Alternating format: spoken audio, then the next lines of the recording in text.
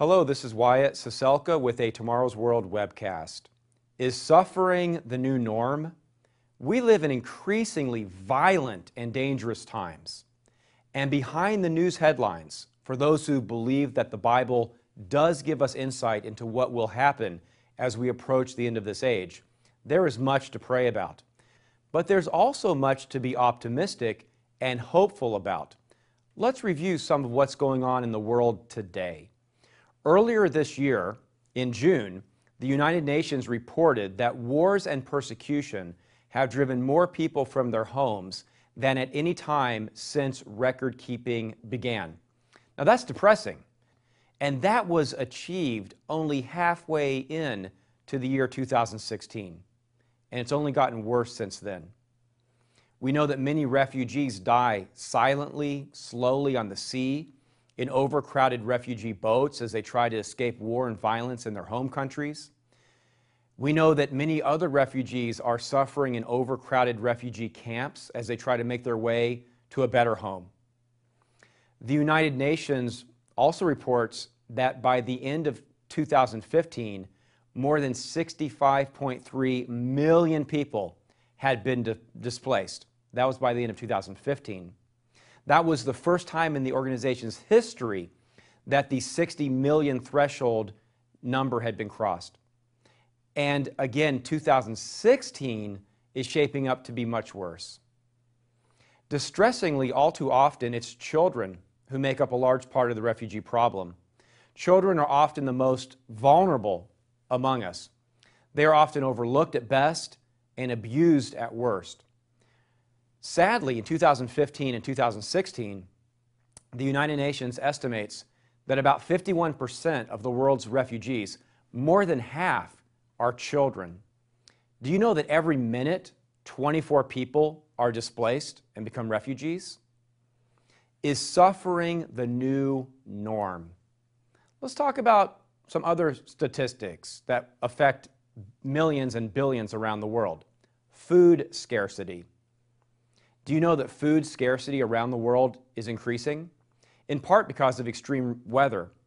Whether you believe that global warming is real or imagined, whether you believe that global warming is caused by man or by nature, or whether it's cyclical or whether it's unprecedented, the fact is global temperatures for the first half of 2016 were the hottest ever on record, and carbon dioxide levels have reached new highs.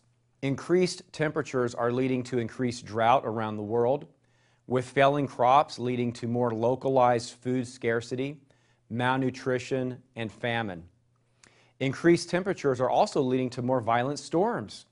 Consider the huge Hurricane Matthew that hit the United States coast in October.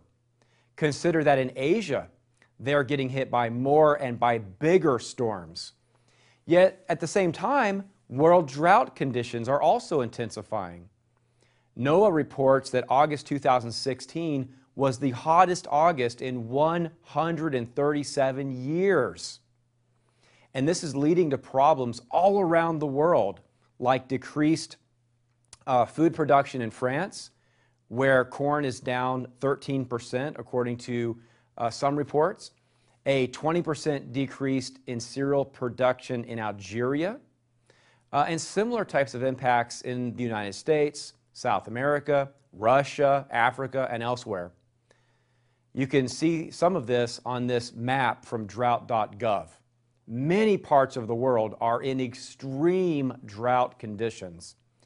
And of course, we could talk in more detail about the horrible, horrible wars ravaging in not only Syria and other parts of the Middle East and Africa, including what is sometimes called the unseen war that's ravaging in Yemen, where the ongoing Sunni-Shia conflict has displaced millions of people, and where civilian casualties are very, very high, and both sides are accused of killing civilians. We could go on. But at the same time, we also see that in the Western world, something else is happening. The Western world is continuing to reject at an accelerating rate godly principles in almost every way, almost every day. With movies, the media, politicians pushing things that God's Word says is wrong. From the homosexual and LGBT agenda to the terrible sin of murdering millions and millions of unborn babies through abortion, to the tragedy and sin of drugs and drug addictions, to child sex trafficking, to pornography, the list goes on.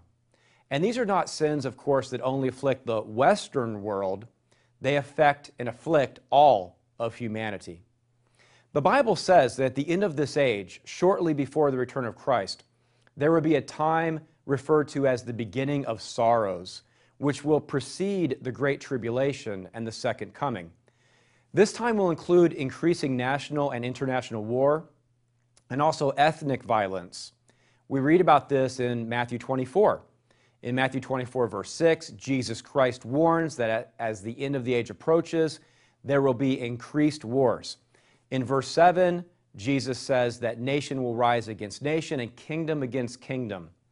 Matthew 24, verse 7 then also states that there will be famines and pestilences and earthquakes in various places. These are warnings from Jesus Christ. This time is referred to as the beginning of sorrows. And this time will precede all-out war and great tribulation, as Jesus Christ outlined in the rest of Matthew 24. But there is good news. No, violence will not be the new norm forever. This violence, this destruction, this war, this famine, this pestilence, things which are the consequences of a rebellious humanity who has rejected God and rejected God's laws. This will come to an end, and Jesus Christ will return, and He will bring peace and healing to the earth. There is hope beyond the headlines. And again, no, suffering will not be the new norm forever. Please visit tomorrowsworld.org for articles and Bible study material and for more helpful and hopeful information about what the future holds.